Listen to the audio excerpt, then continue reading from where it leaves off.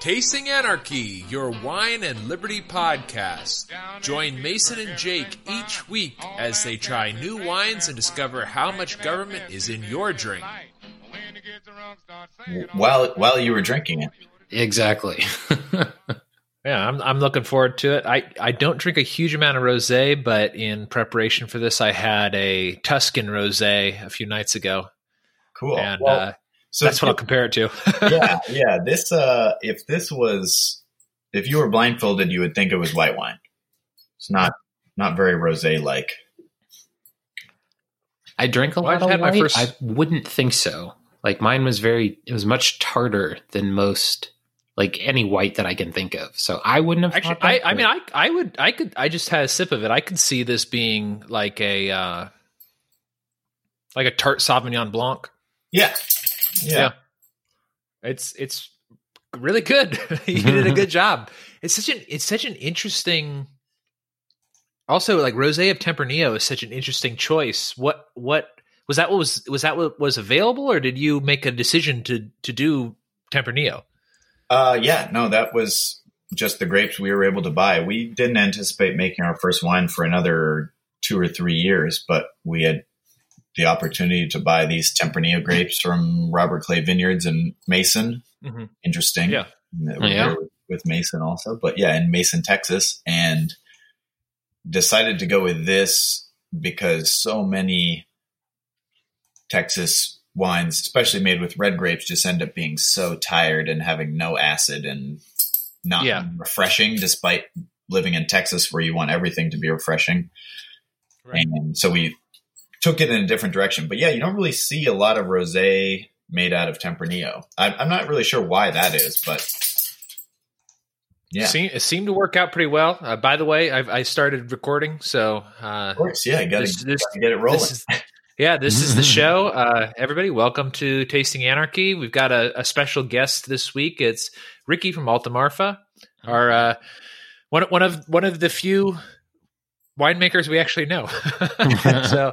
We're really excited. I've kind of teased this over the last couple of months since I bought a couple of bottles of this, that we were going to have Ricky on to talk about his first wine, his first commercially available wine.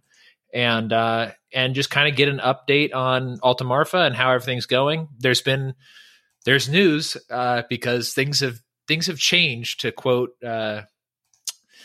the Kunstler cast.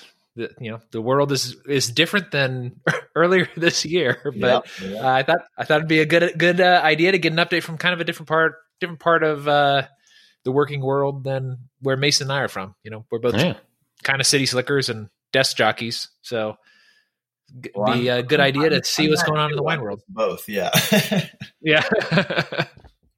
I think we started covering the rosé. So for everybody who is just joining, this is Alta Marfa's first commercially available rosé. It's Rosé of Tempranillo. It's called Laser Cat. It's got a great label. It's very our generation, I think. For the label, it just looks really good. It's definitely a label generation, that's for sure. Yeah. It's definitely a label for the internet age, I think, and I really like it. It's definitely memeable, and I just had my first sip. I think it's very good. I think I was recording when I compared it. I said I could see this being like a tart Sauvignon Blanc. It's very good. It doesn't have that kind of grassiness that is in Sauvignon Blanc a lot. It doesn't have that. It does have some of the fruit flavors, maybe tart cherry or something like that. But it's really good. I like it. I'm very pleased that I was able to get it. I think there was only how many bottles was it? I think it says it on the label here. Yeah, which number is your bottle? Let's see. 41 of 144. Yeah, I had one in the 70s, I think. Nice. Yeah, not much of it. That's for sure. I wish we had been able to produce more, but This year we should be buying more of these same grapes and going to do the version 2 of this wine, and hopefully we'll be able to make more than the 12 cases this time. Hopefully, we'll see. Well, why don't you tell us a little bit about the process of making it? This is your first commercially available wine, so how is this different than when you were just making wine for yourself? So, I mean, when I made wine a few times before this, which let's say 3 times is how many times I did that. I bought frozen grapes that were sent to me in a bucket from California. And I basically opened up the box, let them thaw out, threw some yeast in there from a packet and let it ferment, and then squeezed all the skins out with a mesh bag and then put it in 14 total bottles. So very much a home winemaking situation. This, we got to buy these grapes from a real vineyard that we went to and saw, and Katie and I helped harvest the grapes, brought them back to the winery. This is direct pressed, meaning we threw the entire cluster of the grapes with stems, everything into the press and just pressed it like that. We pressed all the juice into a big plastic tank and let the juice brown, which was sort of something I had seen people who make white wine, specifically Chardonnay, this is done sometimes as one sort of method, is letting the juice brown so that anything that's going to be easily browned by oxygen sort of go away. And then you have fermentation happen after that. So you don't get any of those brown apple flavors, but it sort of makes the wine more robust in terms of holding up against oxygen exposure in the future. Okay. That's interesting. Yeah. And I think so far, that's opening up. I'm having a glass with you guys. Is this wine was harvested last July and was bottled in October. So, we're not even a year in to this wine's life in the bottle, and opening it up every time. Like last time I tasted one, I think was 2 months ago. And every time I'm like, oh, is it going to be different this time? Is it going to be, what's going to happen? It's very, so this wine was made without any added sulfites, without any added anything. But what that means more than anything is it could be different every time you open it, right. Or not. It might stay like this for the next 7 years. I don't know, but. Okay. Well, I have another bottle of it. I wonder how long I want to hold on to that, because it's a collector's item now. I was going to say, how long are you, how many are you planning to hold back? Kind of in a personal aging experience. Do you have any plans on that? I think 8 bottles left, just because we made so few of these. And I go both ways. I, on one hand, can be very nostalgic and try to hoard things. But on the other hand, I'm getting better, I think, at just being fine with things being all gone. So I'd like to keep some of this first batch over. Let's say I'd be really happy if I could drink the last one in 5 years just to see what happened that old. Yeah. But we'll see if I make it that long. I don't know. There's not that many. So, if the circumstances are right to drink them all, they might be gone before that. Yeah, just the way you were saying that. It's let's see if I make it that long. It's wait, are you planning not to live that long? And then the way you followed it up, it's see if the wine makes it that long. I'll be around in 5 years. Yeah, it's wait a minute. I've got leukemia, guys. Goodbye. Yeah. Oh no. Not that I know of. All good. Good. Yeah. Good. Well, hopefully not. But I think that would be kind of interesting too, to have one bottle of this and maybe have over the course of several days, have your first vintage, your second vintage, if you do a third one, the third one. Yeah. And then probably in 5 years from now, you'll be making stuff from Alta Marfa. Oh, definitely. I think so. I think we'll probably get our first grapes. I wouldn't say probably. I would say it's likely we'll get our first grapes and make a little bit of wine from our vineyard next year. Oh, that'll be cool. Yeah. Yeah. And probably not very much. Who knows what it'll be like, but I think we'll probably try to do that next year at least. That would be really cool. If it's released, I'll definitely be knocking on. I got this from the Heights Grocer actually. So if they have that one, they sent it out up here to Dallas. So I was very pleased with that. Well, and I think with our next release, which is actually probably going to be the red wine we made from these same grapes that we harvested a week later. Oh, cool. The full, red Tempranillo. That will probably try to sell a lot more direct, that people can just buy it from the website and we'll ship it to you. Okay. That'll be sort of the new addition, new learning for us for that wine. And I don't know when that's going to be. I haven't tasted that wine since October when I put it in a barrel. We have one barrel of it, so a little more than the rosé, but not much more, probably about 30 cases. But hopefully, if that all goes well, I could see us releasing it maybe like at the end of this year. Oh, cool. Yeah. How long is that a typical length for just a regular red Tempranillo? So it depends what you mean by a regular red Tempranillo. If you're having Tempranillo from California or Oregon, it probably is released 18 months after it's harvested, I would guess. Something like that. So it might have a good year in just aging, and then you have the fermentation time and bottling and sort of stalling, whatever. But the most famous and prevalent Tempranillo in the world is from Rioja in Spain, and a lot of that stays in barrels for 3 years. That's true. Yeah, you've got the Reserva, the Grand Reserva, exactly. And all of that. Yeah, exactly. I forgot about that. Yeah, so Tempranillo is one of the longest aged, wines, varietal wines, period. Mm-hmm. Well, and what are you now? I just know this from being in Texas and knowing what's available to me is, Tempranillo grows pretty well here.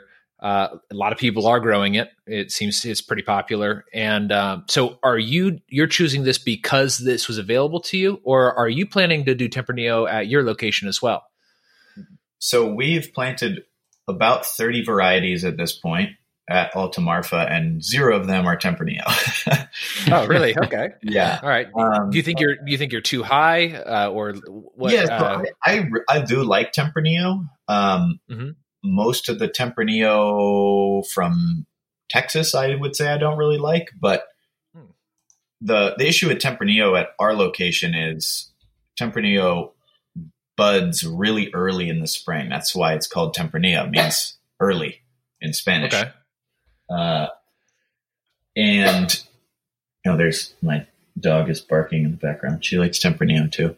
So, I got my dog sleeping here on the floor. He's tired. So yeah, I mean, and at our altitude, 5,400 feet, we definitely have a spring frost is a risk. So that's a grape that, there's been some that maybe are more mid-ripening that I'm sort of trying out to see what happens, but that's that's sort of one of the earliest grapes. So I probably won't even try it, but yeah, no, this Tempranillo was purely just because this was the grapes someone basically offered them to us, and it seemed that we jumped on it. I think that's great luck, and it's cool that you're making that. I mean, you're much more involved in the wine world. I follow you on Instagram, and I see like a lot of the connections and stuff that you're making. You went to the Texas Tech Som, and yeah, it's a great way to make connections, and I think that's real cool. That it's going to really help you. With knowing people in the area, and actually I've made connections through you with Rowdy Bolin at Bolin Family Vineyards. That was through you on Instagram, and then I went out and helped him harvest. And very cool. Yeah, it was great. It's just kind of a cool. The internet, the internet exists. It's a cool thing. But that's neat that you're able to make a connection. Somebody recognizes that this is something that you're getting started doing, and then they offer you the opportunity to use some grapes that they have. I think this is an outstanding wine. Now that I've had a couple more sips of it, there's grapefruit. I think is a like a dominant. Yeah, I would agree. Yeah, it's that longer flavor though. It's like once you swallow it, it's sort of that grapefruit bitterness a little bit toward the end, where it's got the citrus, but it's more on it's tart, but also it's got that kind of grapefruit bitteriness on it. Yeah, I like it. I like it a lot. Definitely. That length that you said, the like longer flavor is probably what I'm most excited about in this wine, because a lot of rosé and a lot of white wine, a lot of wine in general is just sort of like, it's tart, it's fruity, whatever, and it just kind of goes away. And this, for whatever reason, I can't take credit for it, but the flavor lasts in your mouth long enough that it makes you want to take another sip so it doesn't go away, kind of thing.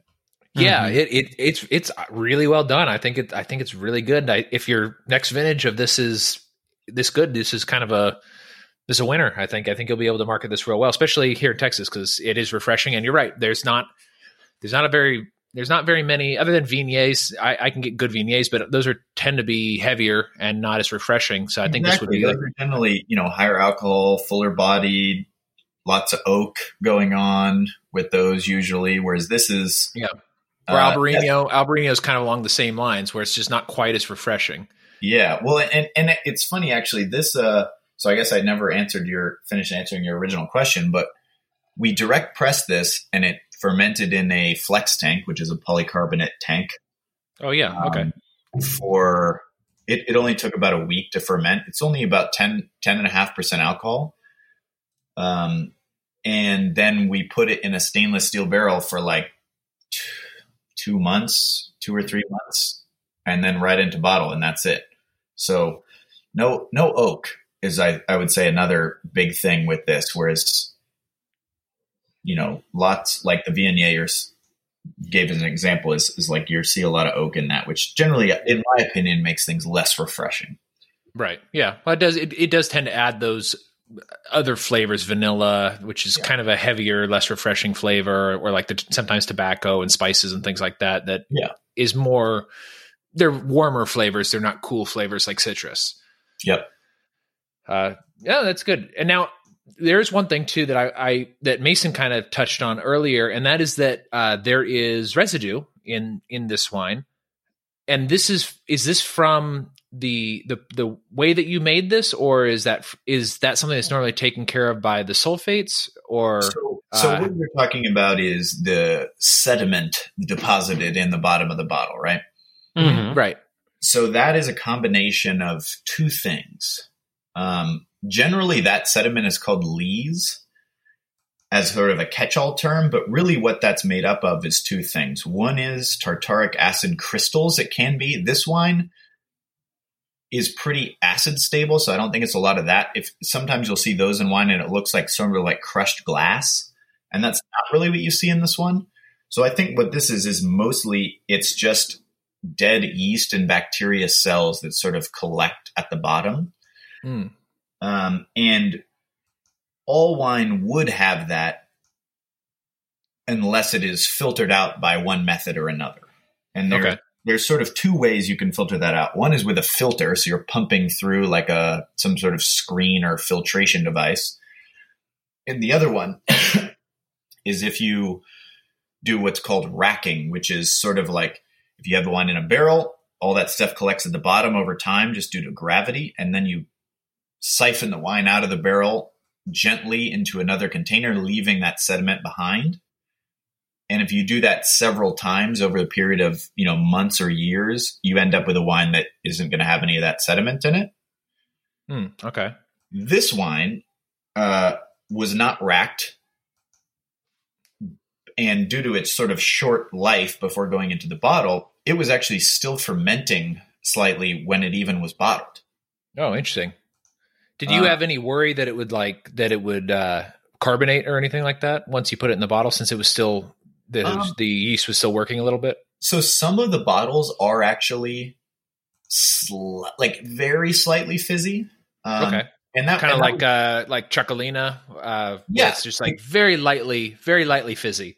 Exactly. And that was intentional. The reason why, either leaving the lees in that bacteria and yeast cells, or even just letting it be bottled before it's completely finished fermenting, is when you don't use sulfites in making wine. Sulfite is a preservative used to prevent oxidation.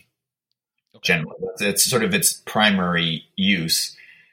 There's other ways to prevent the wine being spoiled by oxygen. And one of those is if it's slightly carbonated, you have CO2 in the wine. That can work as a barrier and sort of protect the wine from oxygen. The other thing that those yeast and bacteria cells, during their breakdown process, which is called autolysis, they actually consume oxygen. So even if you had some oxygen exposure, some dissolved oxygen when the wine went into the bottle, over time, those cells, if you bottle them with that, will actually consume that oxygen, so it won't damage the wine. Okay, that's interesting. Yeah, some of this stuff is familiar to me because I used to do a little bit of brewing, and this is a lot of the things that they say in that is to kind of to create that barrier, and when you bottle, to kind of give it a little bit more of a shelf life. You know, things that you brew on your own don't tend to have the shelf life of commercial beers, and it's similar things. Those are the same techniques that they say. This is how you can kind of make it last a little longer. Mm-hmm. That makes total sense. It's kind of, I mean, it's really interesting. Yeah. Did you? Oh, go ahead. No, go ahead. I'm sorry. Oh, I was going to say it's something that's interesting because depending on what kind of wine you drink and what your exposure to drinking wine, seeing that sediment in there for a lot of people is sort of like, oh, this is new. What's going on? Is that supposed to be there? What is that? Versus other people, especially recently. Mm-hmm. People who are exposed to wine in a very sort of narrow lens, every wine they've ever had is like that. Okay. So it's just sort of like, depending on where your entry to wine was, you're either very familiar with that, mm-hmm. and you'd be worried if it wasn't there, or the opposite. So it's pretty interesting. Yeah, I know. I've had some reds that do have they do have sediments in them. I'm not sure what they are. I know, actually, Mason, one of the bottles I gave you, that Spanish one, Mm-hmm. I think it was Marquise de Toro. Oh yeah, Marquise de Toro. I think that was it. Finca something. I don't remember exactly what it was, but it was a Spanish one. I thought it was really unusual, and I gave one to Mason. Did you ever get a chance to try that? No, I've been holding on to those ones for a little bit. Yeah, I would check that out. That's interesting because that one did have quite a bit of sediment in it, and it was a very unusual wine. I've just never had one like that before. It had like almost like a meatiness to it, like a salty meatiness to it. It was interesting. I did have one more question though about your winemaking. Yes. Besides the rosé, did you use a similar technique for the normal red Tempranillo that's still aging? Excellent question. So the red wine, actually, we ended up, we weren't planning on making the rosé. We definitely weren't planning on making the red. What happened was we drove out to Mason from Houston one weekend, harvested, got the wine going, and then a couple of days later, when we're back in Houston, we got the call that the rest of the block of Tempranillo is also available. So our idea was, okay, let's go back and harvest again and just do the same thing and make more rosé. When we got there, the grapes had ripened further, and I sort of was like, this is not going to sort of go with what we already have. So the original plan was to make more rosé, and we made like that morning as we're starting to harvest, no, we're not going to do that. We're going to do red. So what we did was we harvested all of the grapes into a big picking bin, which is like a rectangular thing. It's like 5 feet by 5 feet by 5 feet kind of cube. Mm-hmm. And we just left them whole cluster, meaning like the stems are in there, the grapes are still on there. And we put it under a big oak tree in the middle of the vineyard and foot stomped it. We got like a couple people jump in the bin, smash them up with the feet. And then we just covered it and let it ferment naturally under this oak tree in the vineyard for like a week and a half. We actually had Chris and Alex, two friends we met during that time who were working at the vineyard. Then I think they're both in New Zealand now working at some other vineyards, but we kind of teamed up with them and they did the very like crucial process of punching down, which is basically as the fermentation goes on, the CO2 rises and brings all of those grape skins and stems into a sort of mat at the top of the wine in the bin where it's exposed to oxygen. And if it's exposed to oxygen, you can have things like Acetobacter and sort of spoilage organisms start to grow. So the way you prevent that from ruining the wine is you push that mat, like thick mat. It can be like a foot thick of grape material back under the wine every day or multiple times a day. So while we had to go back to Houston to go back to our normal jobs, that week while the wine was fermenting every day or like multiple times a day, they were like by hand pushing that down into the wine. And it ended up, turning out very interesting. It's a weird wine. It still could not make it to fruition. I'm sure it has a very high pH, but it still tastes quite acidic. It doesn't taste flat like a lot of high pH wines, and it has a lot of stem influence, which I tend to like. A lot of people do not. Yeah, but that was sort of tasting it all 4 or 5 months ago. Wow, it's actually been almost 8 months. That's crazy. Okay. But anyway, unsure of what that's going to be. I think it has the potential to be great, but it also has the potential to just kind of get ruined and pour it down the drain. Well, I mean, that's kind of what's exciting though about trying new things and just doing something a little bit different is that the experiment can go wrong, but it could also go very right. Definitely. And you may have something really cool that, from just collecting ambient yeast from under that oak tree and then it develops some sort of really unique, interesting flavors. You mean whether it's good or bad, it's a learning experience. Yeah. Yeah. And Katie and I talked about this a lot when doing both of these wines is that at this point, we're just trying to learn. It's like, we'll buy the grapes and spend the time. And if we pour them all down the drain, it's still worth it. Cause like we didn't go to winemaking school. You have to learn somehow. So yeah, we're happy if they just end up getting bottled. And then on top of that, like you said, you can't expect anything new or particularly interesting to happen without risk. Right. So excited to see how that one turns out. Yeah. Mason, you had a question. So I had several questions. So the first one is, like, where is the wine stored currently? Like the Tempranillo that you've got going, like, did you guys bring that back to Houston? Is that out at Alta Marfa? So that wine is in one oak barrel, and actually I have a pony keg too of the little like extra bits. Mm-hmm. Is at Dan McLaughlin's winery in Mason, Texas, and he is the owner of Robert Clay Vineyards. He was the one who was nice enough to answer a ton of our questions and also sell us those grapes and let us make the wine at his winery. So it's hanging out there. Okay. So then, and this is kind of more toward the bent of our show. One of the things that we've heard can be, kind of a heckish process is the label, like getting the label approved. Mm-hmm. So did you guys have a lot of issues getting that done? Did you guys use a service, or was that just one of those ones where you're like, oh, we'll just fill this form out and it just kind of worked out? So it is certainly a process. And basically the short thing is you need to have certain required things on the label, and you submit that to the TTB at the federal level first. And then once it's approved, then you're allowed to submit it to the TABC at the state level, and then they approve it, and then you can use it. And that whole process took, I'm going to say 2 months, 2.5 months. That actually is much less than I kind of expected. Yeah.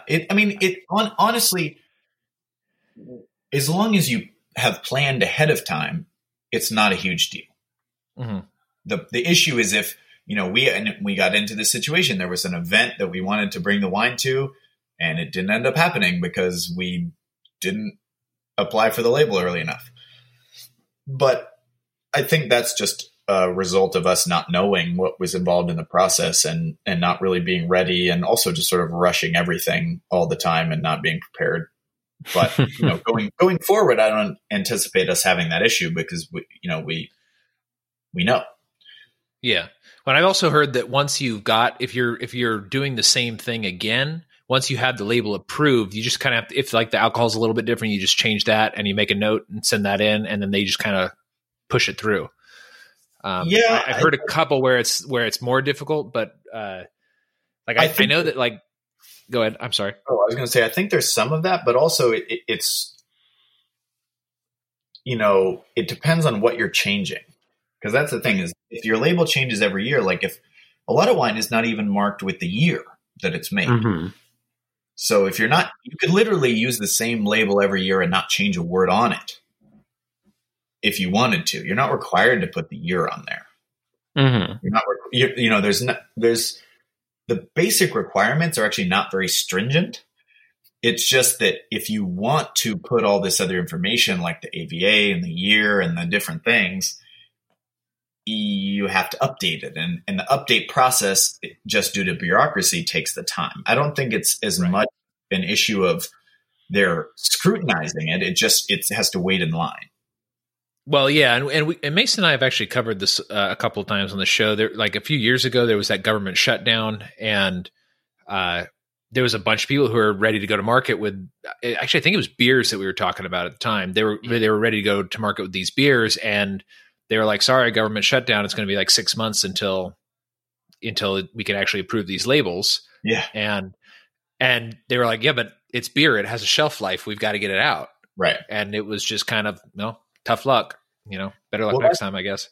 That's interesting that you say that, because so during this coronavirus times, I've noticed a few things. One is I ordered some wine that has no back labels on it when I received, meaning no Surgeon General's warning, none of the official stuff. And that could be for two reasons. One is they were told, hey, it's not going to happen. Go for it. More likely, they just sort of said, we're not making that much of this wine. We're just going to sell it anyway. And the label will get approved eventually. Yeah. I'm sure they applied for the label. It just, if it's not coming, they're going to sell it and it's going to get drunk up. And what's going to happen? Yeah. So that's one thing that I've never seen during normal times. Yeah. And we covered a couple of stories like that as well, where different regulatory bodies, mostly on the state level, just kind of were like, you know what, we're not enforcing these rules right now. We can't. Yeah, no, exactly. The other thing is that I saw is shipping rules. So, normally there's very stringent rules in a lot of things to do with shipping alcohol, but it's sort of like, can you ship wine from a retail location in another state? No, you can't, generally, into Texas. Mm-hmm. I have bought wine under those circumstances during this sort of situation. And I assume only it's happening just because people are sort of like, well, I'm just going to do it anyway, and I'm not going to get caught.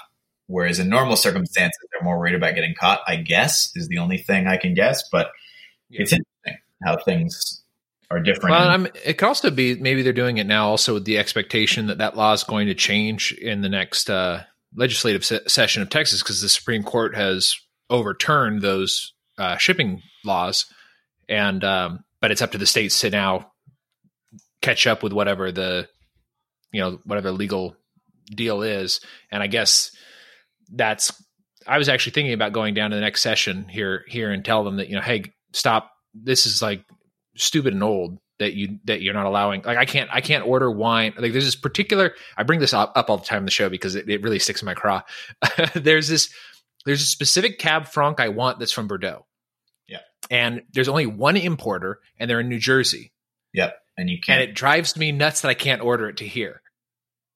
Yeah, it's terrible. And I'm sure you know why that is the case in Texas, whereas in many other states, yep. Not the case. Yeah, it is, and some states it's more strict actually, and some it's a lot less strict, and a lot of it has to do with reciprocal agreements. Like I can order from California and direct from wineries. I can't really order it direct from like a distributor or something like that. But exactly, that's the issue. Yeah. And my understanding of the reason of that is because of Specs lobbying in Texas. That's the reason. I think it's a singular reason that they have eliminated all competition, basically. Yeah, and I've that's what I've heard as well. All the Specs is on the decline here in the DFW. It's everything's coming up Total Wine right now. Right. Yeah. Well, sort of. It's sort of we had one monopoly, and now you're getting a potentially even worse monopoly. Which is right. Exactly. Total Wine is it's nice, but it's huge. But a lot of time they don't have what I want. That's kind of the problem that I'm having with them. My experience with Total Wine has been their liquor selection is quite good and their wine selection is terrible, which is weird because it's called Total Wine, but I don't know. Yeah. Well, it's very normal, like their wine selection. They have good stuff, but it's like I want Laser Cat, for example. Like I want a big Texas section. I want these interesting things that are different and they, that's just not the audience they cater to, and that's fine. No, it's not. But it's interesting because Specs actually has always had a very extensive selection. Yeah. Yeah. It's an interesting, Specs is an interesting store. It kind of, it's like a mix of having like good stuff, but also seems kind of low scale, not low scale, like sketch a little bit. Like it's usually in a bad part, at least around here, it's in like a bad part of town. So it's low rent. Yeah, low rent. That's the term I'm looking for. Yeah, so like they've got a decent selection, but it's always like not in the best area. I'm not really super comfortable all the time, like hanging out and like reading labels of stuff because everybody's trying to rush through to get stuff. So it's just kind of a different experience. Like Total Wine's a lot more relaxing, but their Texas wine section or their Washington or Oregon or, actually I've been trying to look for New Mexico wines lately because I hear that there's some decent stuff coming out of northern New Mexico, but they like those kind of oddball obscure things are just not available there. And Specs does have it sometimes, but usually it's like somebody who can special order it for me. That's really the best place to get it, is like a local wine shop. Definitely. It's interesting that you mentioned New Mexico. Because this year we are going to be buying some grapes from New Mexico. Oh, really? Yeah. That'll be interesting. I've heard like up in like Colfax County and I can't remember what the other name of the county is, but kind of up there closer to the mountains where they've got some decent elevation. I've heard there's really good stuff. I've even heard that they're starting to put in some of the kind of interesting German varietals like Gewürztraminer and Blaufränkisch and things like that. I don't know if that's true. I've just heard, that's what I've been hearing from like people talk about it, or at least saying that that's the climate for it. So yeah, I'd be really curious to try that. It's not a place you think about for that kind of thing, but you know what? Nobody thinks of Davis Mountains as for wine yet until you guys hit the scene and start making it big. Very true. And New Mexico actually has a much older winemaking history than the Davis Mountains. I don't want to jinx it just yet, but basically the vineyard we're buying grapes from is a 25-year-old vineyard. Really? Near Truth or Consequences. Oh, okay.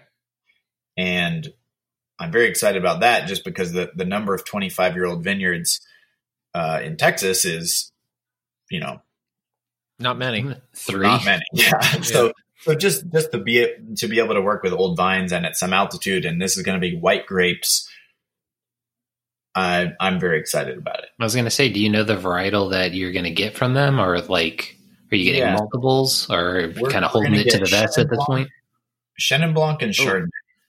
I do. I like Chenin Blanc. Those are both champagne grapes.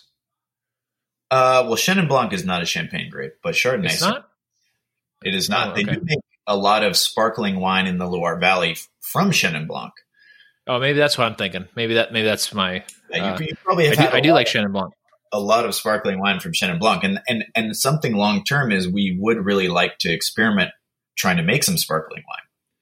Okay, that'll be interesting. Yeah, I think that would be really fun. But so that's something we're looking forward to, is getting those grapes this year and learning. Is there any sort of like weird interstate regulations for ordering grapes from out of state, or are you going to do the winemaking in New Mexico? The winemaking will be done in Texas. I don't think there are any weird rules. Oh, okay. That's great. Yeah. Basically, moving wine across state lines, all sorts of things. Grapes, nothing as far as I know. I was going to say, I think that's awesome. I think it's only like Hawaii and California where they have like those weird fruit restrictions that you can bring agricultural quarantine stuff. Yeah. Well, I actually had a weird experience with that because I was getting some patio citrus fruits, and a bunch of places won't ship citrus to Texas for some reason, which is weird. I actually have interacted with that recently because one of my friends just bought a house in Houston here, and I bought him a few citrus trees, and we planted them. And if you buy citrus at a nursery in Houston, for example, there's like a weird, circle that's drawn around it. I think it's mainly around Houston, the Gulf Coast, and like East Texas. Okay. You're not allowed to transport it to other places in Texas outside this area. And I think there's some sort of fungal disease that affects citrus here. That makes sense. Yeah. I ended up getting one. Like they did send me this mandarin that's just I'm going to put in a pot and bring inside in winter. But it's weird. It's weird when you like start experiencing these kind of going like, why can I get this one but not this one? And maybe it's just some of them get the disease, some of them don't get the disease, and that's kind of the thing. Okay, well let's shift gears real quick. I have a couple of other notes that I wanted to hit. One of them was we did talk a little bit about Corona times, and one of the things that was impacted by Corona times was Alta Marfa Fest.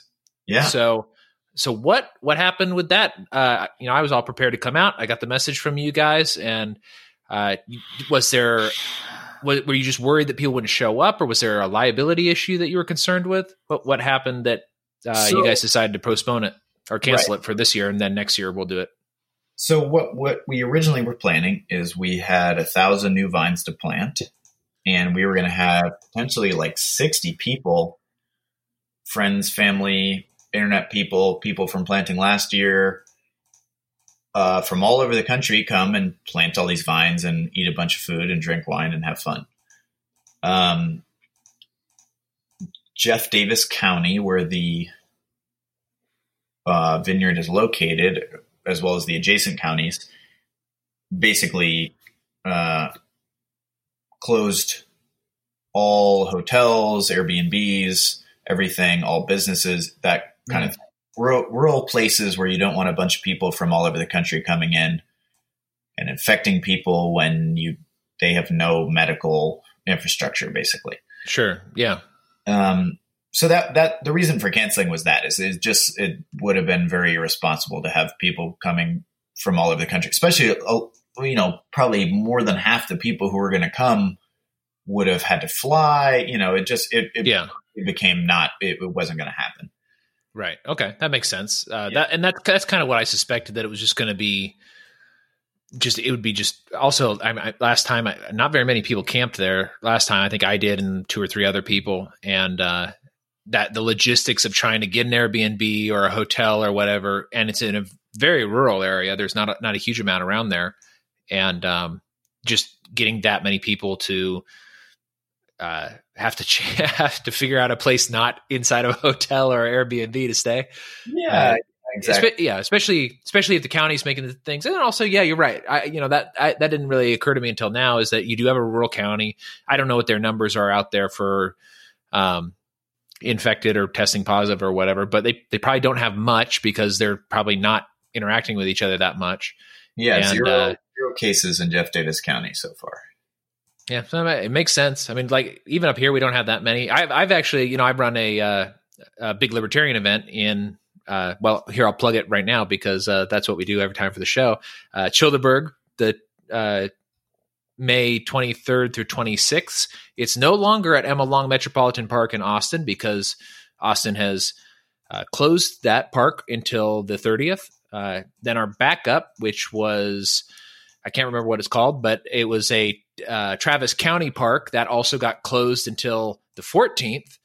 And fortunately, the Lower Colorado River Authority is not closing their parks for whatever reason. And I called around and they were able to accommodate us. So we'll be at Muleshoe Bend Recreational Area on those dates. And we hope to see everybody there. So we'll still be holding our event. Texas opening back up. If you don't feel comfortable coming, that's fine. But Mason and I will be down there. I know, Mason, you've been having some trouble with flights. Yeah, not even like trouble with flights. Like they just were like, there wasn't enough interest in the direct flight you booked, so we rerouted you. And I was like, damn it.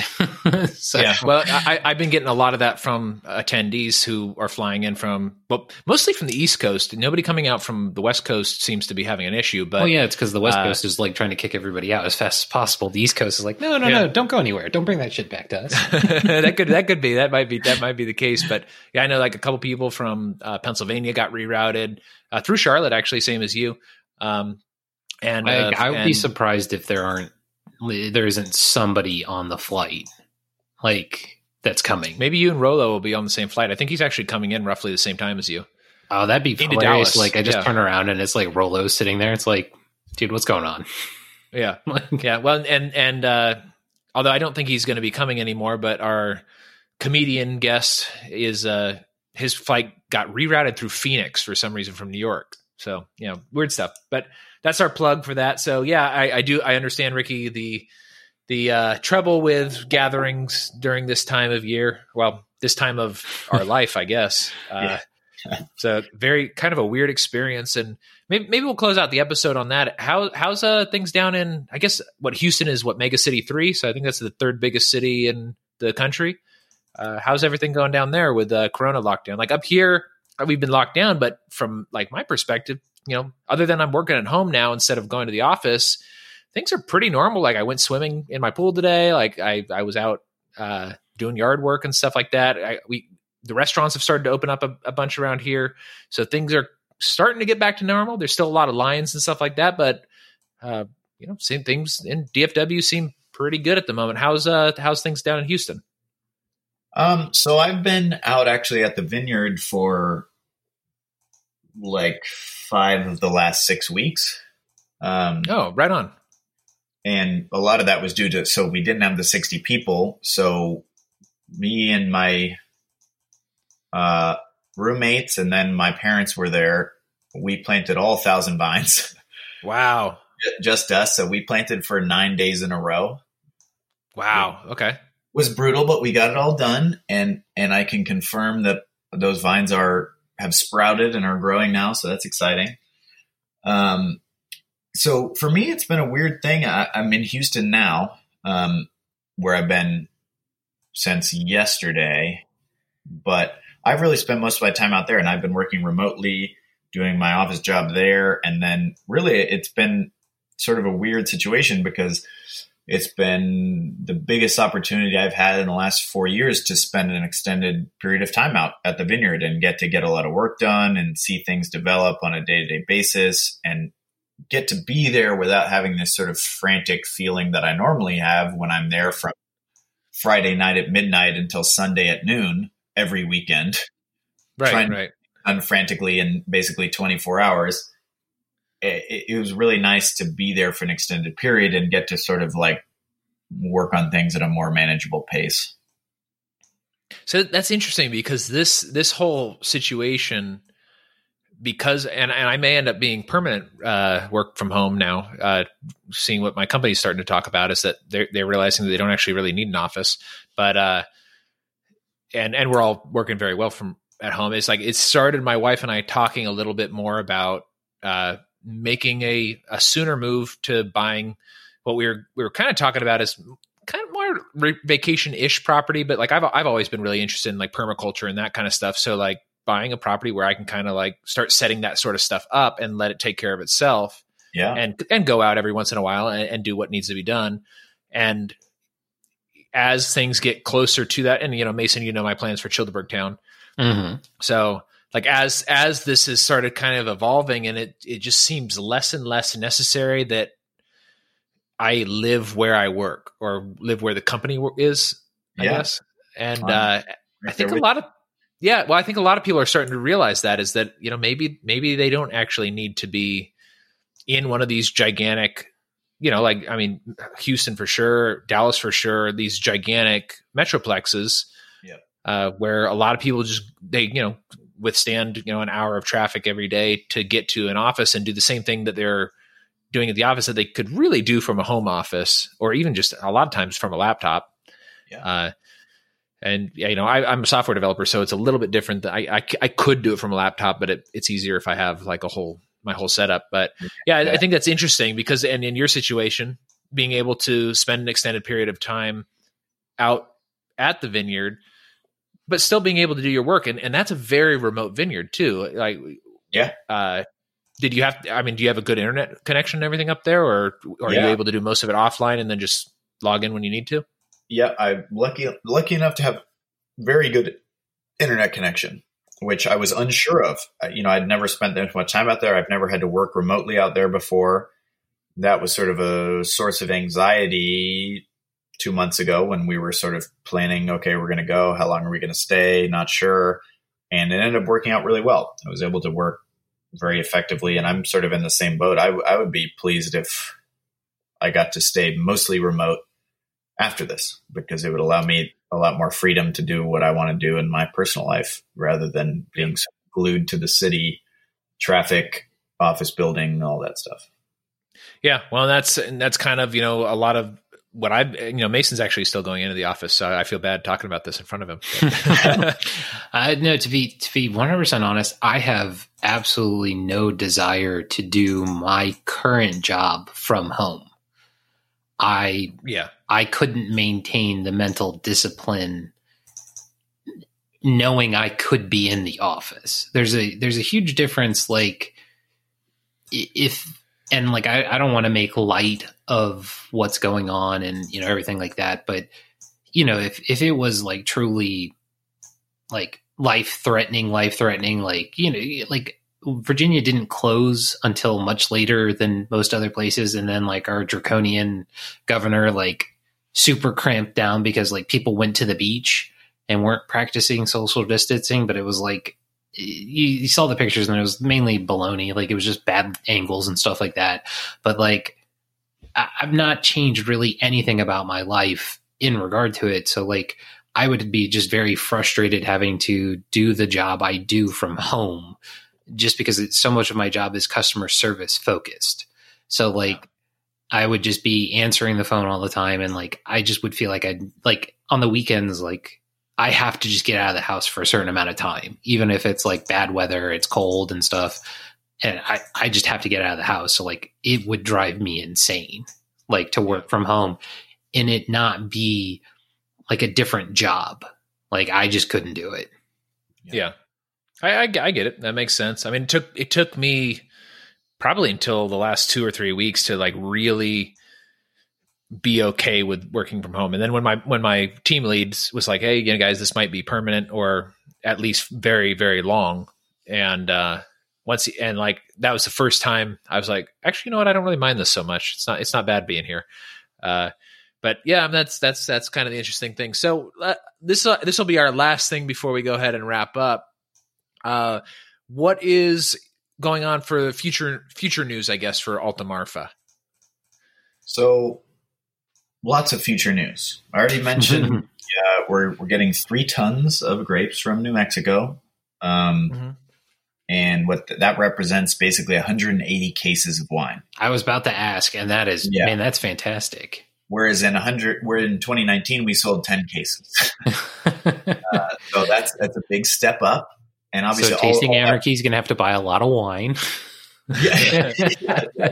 Counting on you guys for at least 150 cases. So. Right. I mean, you can probably count on me for at least 2, and I'll do maybe at Childeberg 3. I'll do a Alta Marfa tasting.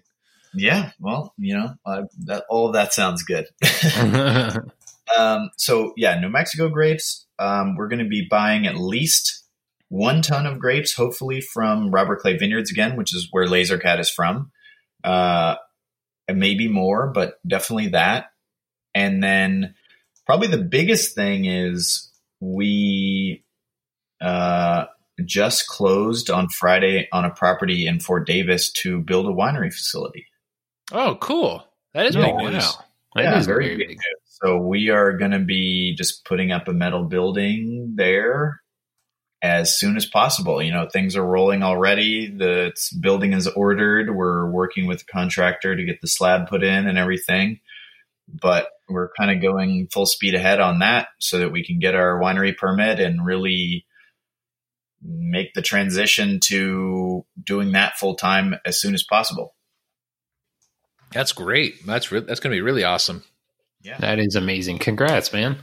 Thanks. Yeah, no, it's today I was looking at tanks and sort of winery equipment online and, putting stuff in the cart actually like I'm going to buy it for the first time rather than right. One day Well, yeah. When that ends up happening and you guys move out to Fort Davis full time, that'll be your jobs then, is you'll be winemakers full time. Is that right? Yeah. Wow. And part of this process being out there for an extended period of time has made me dispelled a lot of doubts about moving from the city to a rural place, and then also just making that transition. I'm very ready for that. Yeah.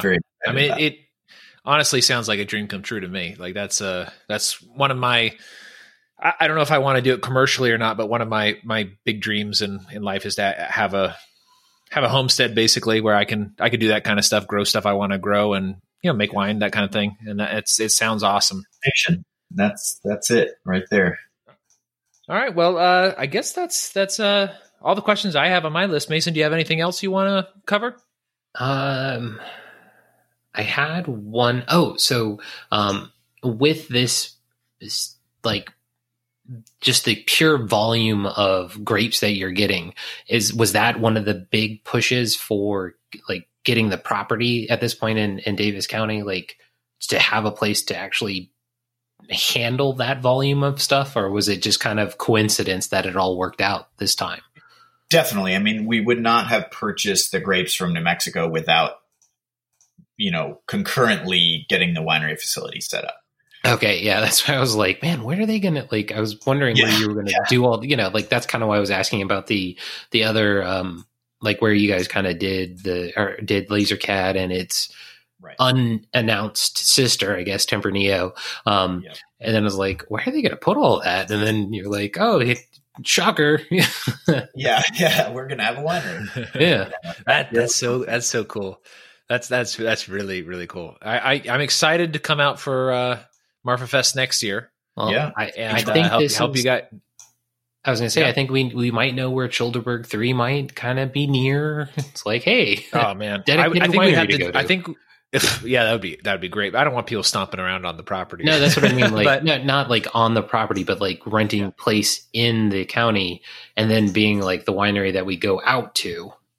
Oh, that's not a bad idea. Fun. Yeah, that would be fun. Maybe we would do like a Childerberg 3.5 or something like that, because there's not really any cities or anything near there, and so it makes it difficult for people to get out there. That's what makes it that much more interesting for the dedicated cult following. That's true. Yeah, that's true. It is not a cult, so we do need people to prove themselves. Yeah. So okay, I think that's it. Ricky, do you want to go ahead and give any sort of plugs? Well, I mean, right now, I guess you and me and Mason, you drank all yours, but we have the few remaining bottles of LaserCat. Do you know where they're going to be able to find the Tempranillo sister, or is that you're still waiting to see how that turns out before driving people to marketing? Yeah, the only thing I'll say is just, altamarfa.com, got the blog. You can put your email there to get email updates. If you're interested in getting that wine at the time, go there and give me your email address. All right. Other than that, I don't know when the wine's coming out. I don't know anything, but right. You do those two things, I'll make sure that you're aware of it. That's awesome. Thank you very much for the wine anyway. So that's true. Yeah. Well, and the other thing is, I stock the Instagram anyway, so like I know when things are going on. But I really appreciate you coming on the show and joining us again. It's helpful to us on the show. Plus, I'm also always interested in what's going on with you guys. Yeah. Well, I'm super appreciative that you guys let me come on here and talk all my nonsense. So. Hey, it's our nonsense too. Yeah, that's right. Yeah, that's pretty much what we. I mean, that's the other thing I really like about working from home is I could spend all day at home like reading about wines that I want to get that are not available to me, and but all right. Well, that's it. Mason, want to go ahead and do our plugs real quick? Yeah. So you can always follow our shenanigans on Tasting Anarchy on Twitter, tastinganarchy.com, Tasting Anarchy on Instagram. Reddit, YouTube. You can follow Childerberg, Childerberg.com, Childerberg on Twitter. As Jacob said, Childerberg is still happening the 23rd to the 26th of May. However, it is now in Muleshoe Bend Recreational Area. Muleshoe Bend Recreational Area. How far away is that from Austin? About 40 minutes. Okay, so it's only about 40 minutes outside of Austin, so not that much longer of a trek for some people. Actually, might be shorter depending on which way from toward Austin you're going. That's so true. We're going to be out there. I'll be out later on the day on Saturday because my flights got pushed. But for those who are coming out, come out. The guys from Treason's going to be out there. We'll be out there. I'm sure Carr's still going to come. Who knows about Bird? Hopefully he'll be able to make it. Bird's not coming, but Carr will be there. I think it's because the guys from Biting the Bullet are going to be there. Yeah. Rolo will be there. I should make a list of all the people that I know are coming because there's a lot of people coming. So we'll be doing all sorts of fun stuff, hanging out. I'm sure there's going to be wiffle ball tournament, beer tastings. Jacob and I will have some sort of wine out there. Yeah, I've got some. I got some good Texas wine that I'm bringing down, so Sweet. people can try that out. See Texas versus. Well, if they drink wine, then they'll know what Texas is versus other places. There's some great Texas wine. For those of you who listen to the show for a long time, you've already heard this. But I went out to DC for a wine event that was the theme was American wines not from California, and it's a really great opportunity to taste a lot of really interesting wines from places where I knew that they were growing wines in a lot of these places. There's a few that I didn't know, like there was the Fjord Vineyards in, it wasn't even the Finger Lakes region of New York. It was this other part of New York that I never heard of. I didn't know they grew stuff. Great wine. But the Texas offerings that they had, I thought were fantastic. And it's the typical Texas wines that you can get here. A lot of Viognier, a lot of Tempranillo, a lot of Albarino, those types of things, but just good stuff. So Texas does offer a lot of really excellent wine, and I'm going to bring a couple down with us to Childerberg so that people can try it out since they're from out of state, and even people in Texas don't get them a lot of times. So look forward to that. Yeah. All right, everybody. All right. Yeah. Stay free. Thank you, guys. Of course. Thank you. Pass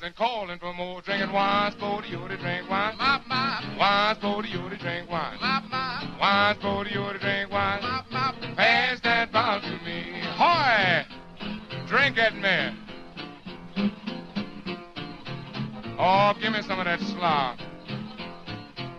Oh, pass that bottle to me. If you want to get along in Peterstown, buy some wine and pass it around. The age runs up to 49. All them cats, they love sweet wine. Drinking wine's for the you to drink wine. Wine's for the you to drink wine. Wine's for the you to drink wine. Pass that bottle to me. Hoy! Wine, wine, wine. Elderberry. Wine, wine, wine. Cherry, cherry. Wine, wine, wine. Blackberry. Wine, wine, wine. Port and sherry. Wine, wine, wine. Oh, pass that bottle to me. Now down on Gillsby at Willie's Den, he wasn't selling but American gin. One soldier wanted a bottle of wine. He hipped that cat for $1 and a dime. Drinking wine for the you to drink wine. Wine for the you to drink wine. Wine for the you to drink wine. Pass that bottle to me. Now I got a nickel, have you got a dime? Let's get together and get some wine. Somebody's fifth and somebody's fourth. When you get together, you're doing things smart. Drinking wine for the you to drink wine. Wine for the you to drink wine.